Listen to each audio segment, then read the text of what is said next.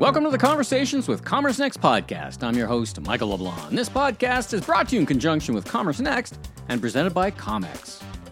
In a revealing interview that will be a must-listen to for any retailer working at or building a direct-to-consumer brand, Brooklinen founder and CEO Rich Fulop joins us on the podcast to share the inspiring story of building a successful brand literally in the bedroom out. Rich shares with my co-host Veronica Sonsev how the laser-like focus on building success to last had Rich originally bootstrapping the business from his savings, forcing the company to be profitable from day one. He then takes us through the decisions and journey behind the multiple rounds of private equity funding that changed the trajectory of the business. Lastly, Rich shares his personal experience as an entrepreneur, lessons learned.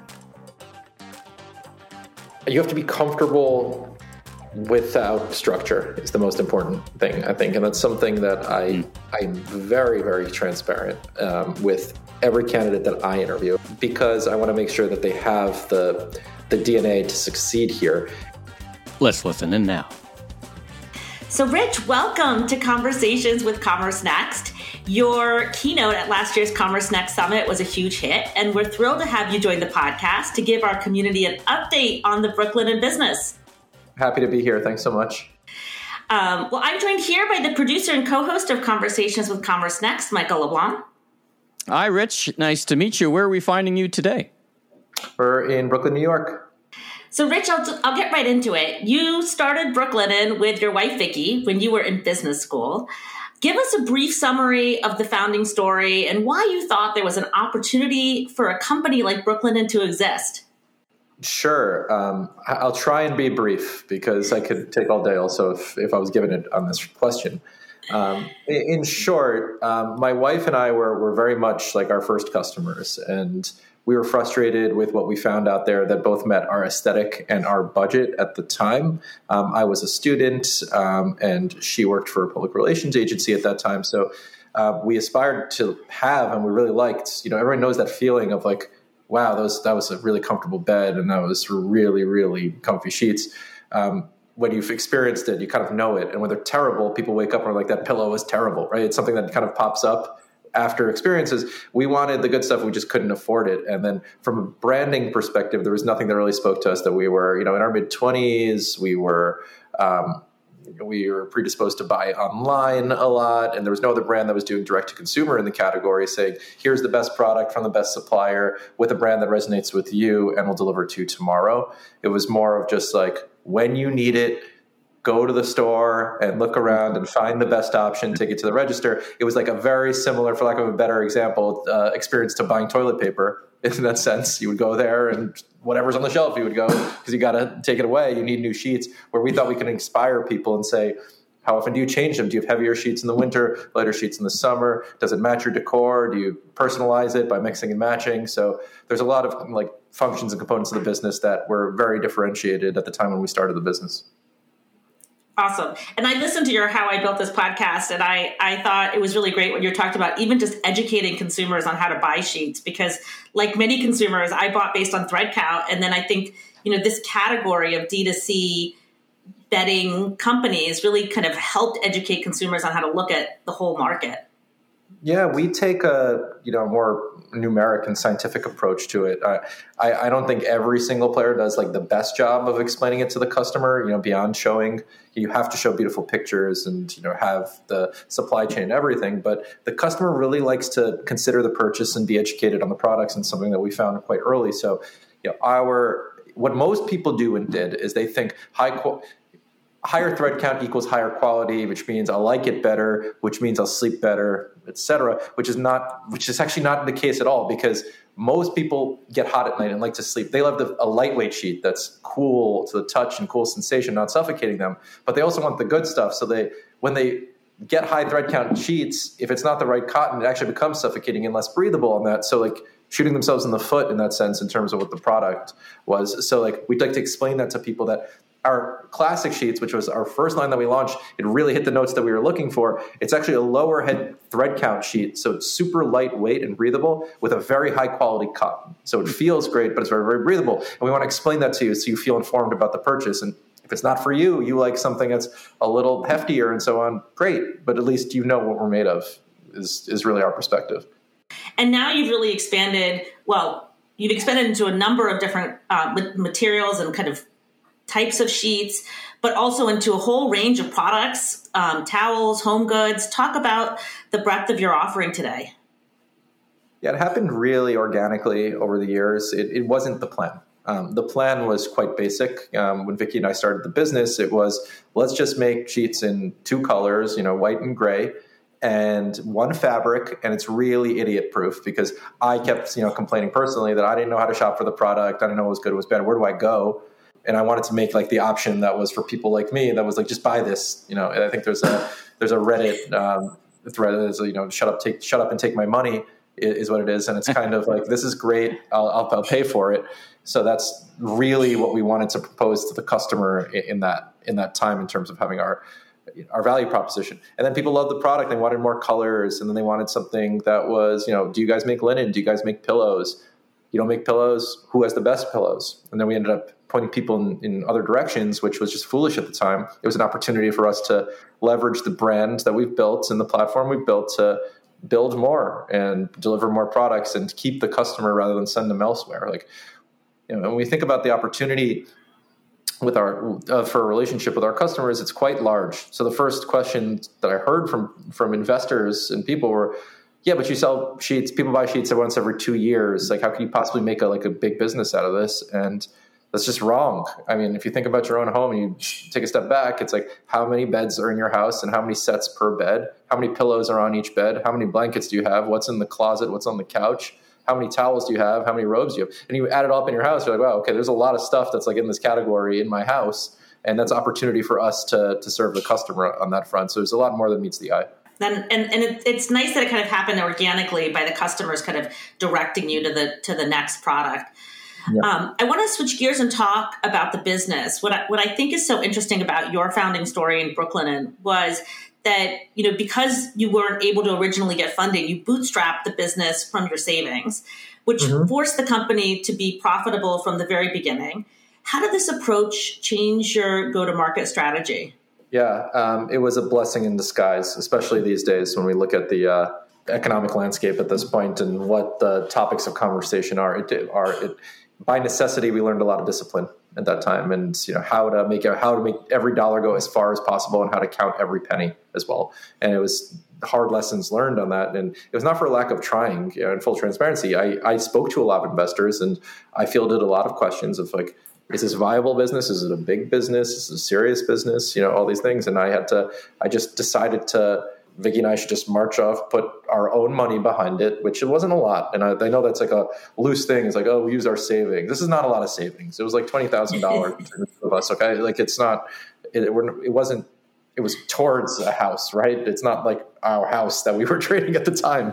Right. So it's, we did, and we decided to do it ourselves. And because we had very little money into the business, we had to be very disciplined about it and make every dollar go far. So we did a lot of things ourselves rather than outsourcing it or hiring people. We learned fast, and then, figured out how to run the business and grow it. And then eventually we raised money mostly by necessity to fill different needs. Either it was expertise or there was resources that we need. I would say the first round of money that we raised from venture capital after bootstrapping it for 4 or 5 years at that point was for inventory. We were just growing and we couldn't get in front of the inventory to meet the demand. So we were turning customers away because, we won't get that back in stock for another month or two, which was just nonsensical. And when we had a good business and a good brand growing, so we had to raise money to get in front of that.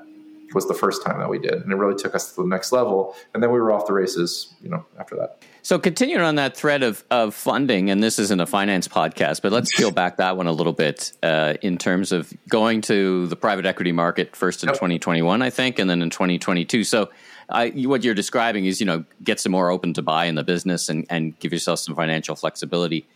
Was that the core to the strategy, and does it give you any other options? And talk about what your approach was and how you pointed that strategy.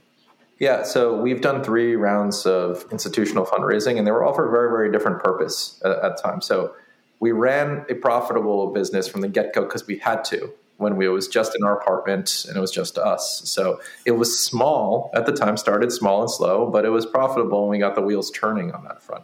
The first one was we needed more capital to fund the business. So we eventually had to hire some people, and we had to buy more inventory to expand. That was in 2017. We grew the business quite substantially at that point. And then in 2020, we partnered with a private equity firm because of their expertise and their proposition to us in terms of partnership and having experience working with like-minded companies and their network. And they have a track record of taking a lot of companies public that look like us and whatnot. And if it's an aspiration that we have and always have to get it as big as possible, it was the right thing to do, because I know what I know and I know what I don't know also. And it's like, I never run a company at this scale or that scale. So I needed the next level of partnership and expertise. Now, our Series A in 2017 for the inventory primarily, we have a great, amazing partner, Amish Jani there. And he's been a great partner and resource, but he's not like super involved in the weeds, and he doesn't want to be on that. And that's his type of leadership, is he's there when I need him and he helps the business. So it's really about growing the brand and getting it to the next level. And he let us do the thing to do that. And then at the next level, it was about finding partnerships to unlock the next level to where I can be a little closer to that in terms of breaking down the doors to the next level. So Summit is huge e-commerce businesses that expand internationally as well. That was Summit Partners in 2020, and put a lot of structure in place. So we filled out our C-suite after that, and really built up the team. And then last year, we partnered with a firm, Freeman Spogli. They have entirely different expertise, also in retail, but more in brick and mortar and really growing companies in the retail channel, which is something that we're very, very focused on now. We've the mothership, so to say, of our Brooklinen.com is a well-oiled machine, but we have a lot of opportunity getting in front of a new customer in retail locations, and that's their expertise. Have companies that open 50, 100 stores per year, which is just insane to me. But being able to speak to the other founders in the portfolio and to their partners there, it's a huge, huge resource to get us to the next level.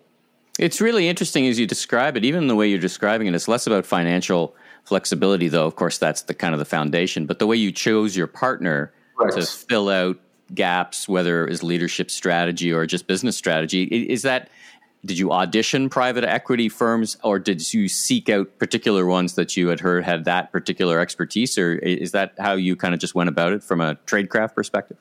Yeah, I mean, look, the partnership is critical because we're playing the long game here, and I'm very focused on getting it to the highest level of running a business and right. But there is a financial component, of course, in the short term of that, and that's why people do these deals by and large, in addition to all the expertise. So I don't want to I don't want to ignore that, but sure. There was a lot of demand. I mean, we have a good brand and a good category, as I said, with a big opportunity that's growing. So they approached me in both cases and had seen a lot of our competitors or category or other brands, and we're really looking for the unit economics and the margin and the team and the strategy and the roadmap that we had.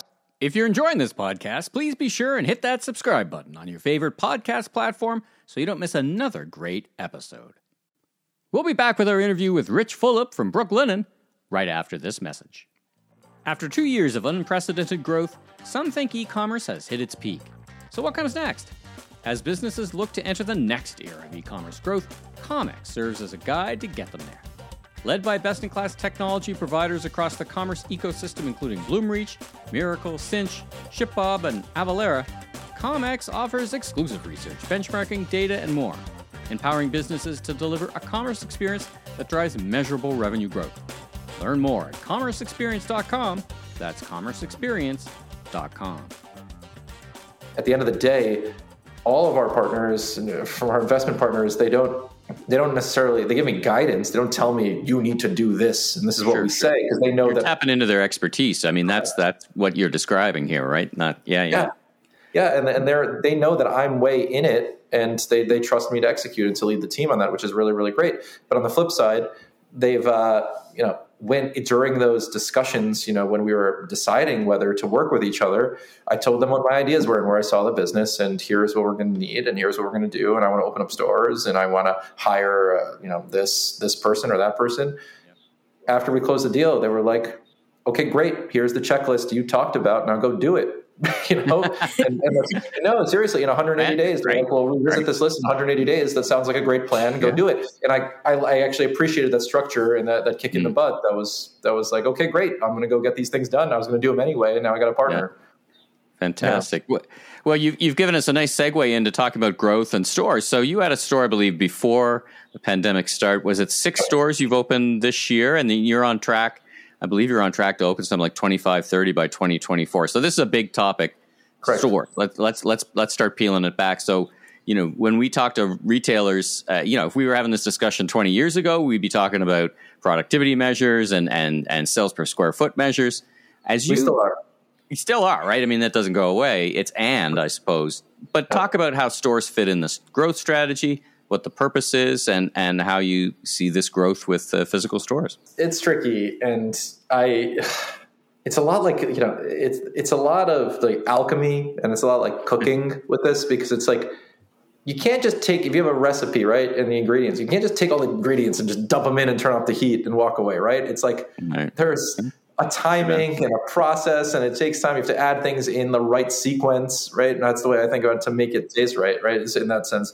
So I think, the timing is, we've held off long enough, and longer than most, in terms of going into retail. And that was by design. We wanted to invest hard. Our core business was growing really, really quickly, and I wanted to get it as big as we could at the time before taking our attention elsewhere, because it's distracting and time consuming, capital consuming to build another business units, whether it's in a wholesale business or a hospitality business or Amazon business. Like, we have a lot to stand them up is really, really tough, especially retail. When you're talking about like real estate and staff and those things. Finding people, right? Finding people on the ground in the market is really, really, it's a tough environment for that right now as well. So it was the right time for us. I mean, we opened, it was part of the plan, and we opened our first full-time store. We had a pop-up prior to that in January 2020. So we opened in January 2020, and we closed it in March 2020. March 2020, so it was short-lived, but, it was fine. I mean, like, we didn't furlough anyone. We didn't fire anyone. We kept the staff on. They helped with our customer service tickets and different operational things. And we had one store, and we took care of them. We waited, and then we went curbside and so on, and allowed us to take stock of the market. And again, at that time, concentrate on our core business without triaging the other ones. Whereas I think there's other brands, not in our category necessarily, but like in general, you have networks of hundreds or thousands of stores that are closing. Like, and then you have thousands of people that are on, they're furloughed or on unemployment or whatever it is to manage. Very complex. Yeah. Very complex. So we were fortunate to have virtually no exposure to that at the worst time. And now we're really stepping on the gas, that we're kind of coming out of it now and things are normalizing again. It's the opportunities right in a which is, a little lucky, a little bit of everything that kind of contributed to that. So it's once again follow kind of a quick thread. Is it our stores? Would they be little distribution points for you? Are you all those kind of elements? Are you are you going into malls or main streets? Like, just I'm so fascinated by the decisions and choices you're going to make because they align to your brand. You're very thoughtful about the strategy. So just touch on that for a few minutes if you could. Yeah, sorry, I gave you the backstory and forgot to cut it. So we have 4 stores open right now, 6 that are ready. I mean, 2 more that are ready and opening imminently, probably in the next 30 days. So we have a Manhattan store, a Brooklyn store, we have a Santa Monica store, and a Philadelphia store. And we have stores construction completed, and we're essentially just like onboarding the staff and getting the permits and everything to open the certificate of occupancy in San Francisco and Portland, Oregon as well. So those are the first 6. And if you look at those 6 markets, they're all very different in terms of like modes of transportation, density, who lives there, demographics. So the plan is we are not opening any more stores in the second half of this year, and that is by design. And we have a lot more irons in the fire. We're going to open a Chicago store that's already committed for next year as well. But we really want to learn about our store experience, and we look at those metrics. So we have a Santa Monica store that's 3,700 square feet, and we have our West Village store, which is like 1,500 square feet. So to understand the productivity for our new brand between those stores. Now the rent is also tricky. You have West Village, Manhattan versus Santa Monica, right? So, but the size, like, it's very experimental. We might hit the pay dirt on Main Street or in the mall or in the center of the city. We're experimenting with all of these, and we got to figure out which one works the best of all of them and then double down on those, essentially. So all 6 of these look different, and it's very exciting I'm very curious, quite honestly, to see what comes out the other side. I love that. It's almost like you're using these 6 initial stores to be your test beds to then figure out how you should scale your whole retail strategy. It's a great approach. Like the 6 stores and the 6 markets and the thousands of people in it are like an unknowing focus group, essentially, of like effectiveness on this. If you're enjoying this interview, you may want to join us for the Commerce Next Summit on June 21st and 22nd at the New York Hilton Midtown. Our e-commerce growth show features execs from companies like GoPuff, Ralph Lauren, American Eagle Outfitters, Kate Spade, Patagonia, HelloFresh, Neiman Marcus, Olaplex, and more. We'll be gathering our community of trailblazers and changemakers to talk about the future of digital commerce and share the latest strategies for e-commerce acceleration. The theme of the summit is seizing the next wave of growth, and we'll be covering everything from how to set up shop in the metaverse to scaling performance marketing strategies with first-party data. We hope you'll join us in June. Learn more and register at commercenext.com.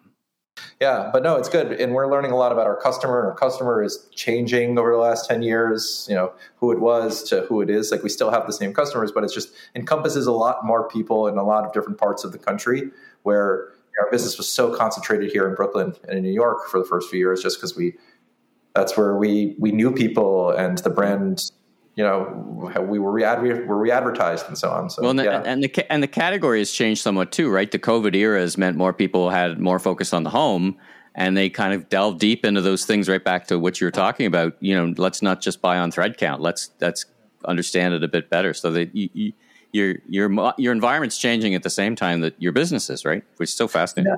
And I mean, look, the fundamental metrics. People have moved out of cities into suburbs.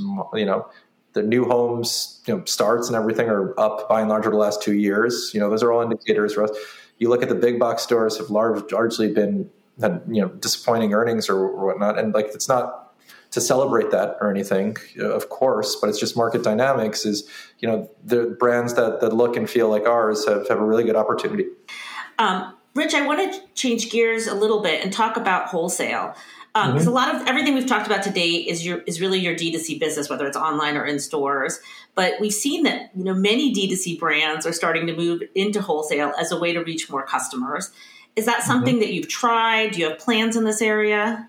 We have a few wholesale relationships, mostly in the wedding registry space. Our product makes a lot of sense in there. We have no traditional wholesale partnerships with big box stores or department stores or even like Main Street retailers. We have none right now. So at this point, we have such little penetration in the grand scheme of things, and the brand is so new and so small in the grand scheme of things of like the United States, the world, all brands and retail and wallet share, that I feel like there is a lot to still figure out on that front. And I want to control as much as I can in terms of the product, the packaging, the customer experience, and the feedback. I mean, you learn a lot, honestly, and the like unsexy stuff of the business is you learn a lot in the customer service chats, and your returns data is like, you can really analyze that and see what people like, what they don't, and why, and ask questions. And if you lose that feedback loop, in the interest of more scale, you lose margin and you lose that feedback, which is bad. So I am interested in wholesale at some point in the future, but not in the near term, just because I want to keep my eyes and arms on those other pieces. And that seems to be pretty consistent with that D2C playbook. You own it as much as you can. You learn about the customer, and then at some point, I mean, even Allbirds at this point is going into wholesale, or at least announced that they were going into wholesale, because that there's so much scale there. Mm-hmm. Yeah, well, I mean, you get scale, but again, another piece. You get lots of complexity. You get lots of complexity. Another piece. Yeah, it's different complexity, different supply chain management, and it really changes your product margin, which fundamentally changes your business and. The EBITDA at the bottom and what you can and can't, marketing tolerances on those fronts. So it changes your business in the interest of a lot of scale. Also, like once that flips around, it's really, really hard to reverse the reliance on wholesale. I want to go a little deeper on the digitally native D2C model? Because I think there's been, a lot of scrutiny over the last year, particularly some of the things that have recently been affected is, many brands are not able to scale or continue to scale given the rising acquisition costs. Now you have inflationary pressure. What are your thoughts on some of these industry challenges? And I guess, how does Brooklinen plan to overcome these kinds of macro factors that are impacting so many in the industry? Scale is the issue and the answer. So I think we're fortunate to be in a certain band of brands or companies that we have kind of broken through. And we have that, as I like to say, like the escape velocity in rocket sense on that to escape the atmosphere. And if you don't have that escape velocity, then it's probably hard times right now. So we were never overly reliant on Facebook, probably never more than 35% of our budget at the height. So this is damaging, of course, as part of our funnel of what's going on out there, but it's not like we're solely reliant on that at any point. Now, there are brands, there was a period of time where you could just plug in Facebook and Shopify and you're off to the races and you can get some scale. And I think that player that is still in that zone is probably a little bit in trouble at this point. But like I said, we don't want to lose customers. And I said that when we expanded categories, earlier. That's the most important thing for us. So if we keep the customers we have way more customers than others, in the space. So we don't want to lose them. So we want to keep delivering good quality products, good service, timely marketing messages that are interesting.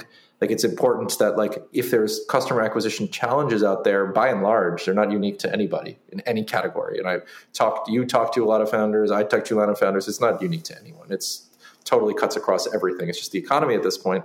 Then the customers that you have and have already acquired are twice as important on that front. So it's our internal focus really on that. Our CommerceNext research has also kind of shed light on that. We've seen a lot of brands over this last year shift towards a retention focus. It sounds like you've always had that little bit of that customer or a lot of the customer obsession. But I think now more than ever, brands are doubling down on it because the more you can get from your existing customers, the better it is for the business. Yeah, I mean, it's the most important thing because it's hard to get customers, and it always has. It's hard for them to walk through your door in a brick and mortar store, to discover you on Amazon, to find you on the internet and get an ad ahead of anyone else. It's hard. And it's like, once you get them on your site or in your store, somebody that's interested, you want to make sure that you're putting your best foot forward and you're not going to lose them by, at the very least, shooting yourself in the foot, or just things that you can control what you can control and you can't control what you can't control. So we can control the customer experience and the product to the best of our ability, deliver as fast as possible, have compelling prices. And if we do that, that's the best we could do. And we give the customer very little reason to go shop elsewhere is what our goal is. Let's shift gears once again. This is our second shift of gears, not to use the same metaphor twice. But we often like in our podcast talk about careers, career development, and in your case, it's more about, I think, advice for people who like to follow in that same kind of path, right? You're a true entrepreneur, but you're very skilled at drawing in resources to fill whether it's knowledge gaps or execution gaps or finance gaps. What's your advice to people who are looking to go on the same journey that you've begun? Yeah, I mean, there's a lot of things that I can give, and it depends kind of at what stage are you at. I think something that's the permanent in the journey, I should say, is just to be humble and continue to learn, because the landscape in the world is always changing, and what worked yesterday might not work tomorrow. So you got to be on your toes and just got to be talking to people. So, I go to a lot of conferences. I always did. And I speak at some now, but I also go and attend the sessions, because if I could come, tickets were, I was paying when I was attending in the early days, I was paying, as much as I could to attend. And I want to walk out of there with one game-changing idea from the conference. Then I can go home and test. If I can listen closely and get one new idea that was nowhere on my radar that could move the needle for the business and try and test it, then it was totally worthwhile. And you just have to, you have to just accumulate a lot of those. And there's no silver bullet. There's no if I just do this, then we're going to be huge. It's so many micro decisions along the way. And you just got to be patient and persistent and humble. You got to talk to a lot of people. And there are things that work in mediums that you can learn from the people running the infomercial in the middle of the night for some obscure rotisserie product, right, for years or whatever it is, I don't know. But like, there's a method to that madness. Like, why are they at that time? How long have they been doing it? And different things. I'm not saying like that, but like, don't overlook any product or any space or anything. There's something to be learned from all those. And like, that's something that's always been, something that I've been pretty good at and persistent at, of like trying to stay active in that and not be a know-it-all on that front. And then people gave me time and advice, and I try to do the same. So, I'm happy to do these types of discussions and talk to entrepreneurs as well. But like, that's the most important thing, is just be persistent, and patient on these. And if you're building something good, like Rome wasn't built in a day, for another metaphor, right? It takes time to build something good. Well, from an entrepreneurial journey to hiring employees. So you're hiring employees now. Give us a sense of, first of all, what do you look for? What when you're hiring people into your organization, what makes a successful hire at a DTC shop like yourself? Yeah, you have to be comfortable without structure is the most important thing, I think. And that's something that I'm very, very transparent with every candidate that I interview. And at this point in time, I don't interview every candidate anymore. But I do at a certain level or a certain function and above, because I want to make sure that they have the DNA to succeed here. And what that means is, like, you got to be a person that rolls up your sleeves and is willing to like go find or go get what you need, or create your own processes. And I think that works. That's true for any startup, or DTC or not DTC. It's like a company like ours is young in the grand scheme of things. And most of the people that we've hired are net new jobs. We haven't lost a lot of people over the years. Like we have a phenomenal retention rate on that note, but most jobs are net new. So you're not inheriting someone's email and their seat and their contacts. You have to be ready to like talk to everyone internally. What do you do? What do you do? What's my place? And I can't hold everyone's hand. It's just impossible, right? I have a lot of tribal knowledge, but like I can't.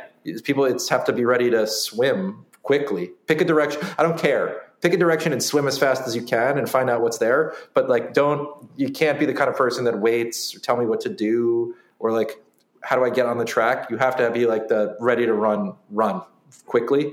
And that's a personality thing. That's not something that's hard to teach. That's something that people are either like very eager go-getters, or they're more passive on that front. And I want people to know that when they come in here, that's there is no process around your job. You have to make that. Your job is to make the process, and you have to understand that. Yeah. It's a very different path than going to work at Procter & Gamble, right? Yeah, very different. Very different, very different path, very different culture. Yes.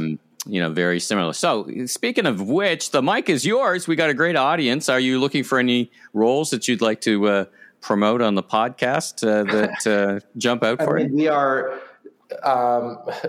honestly, we are just opened up like the primo role for like your space on it, which is like our first ever CMO we're hiring for. So, that's big news. Big news.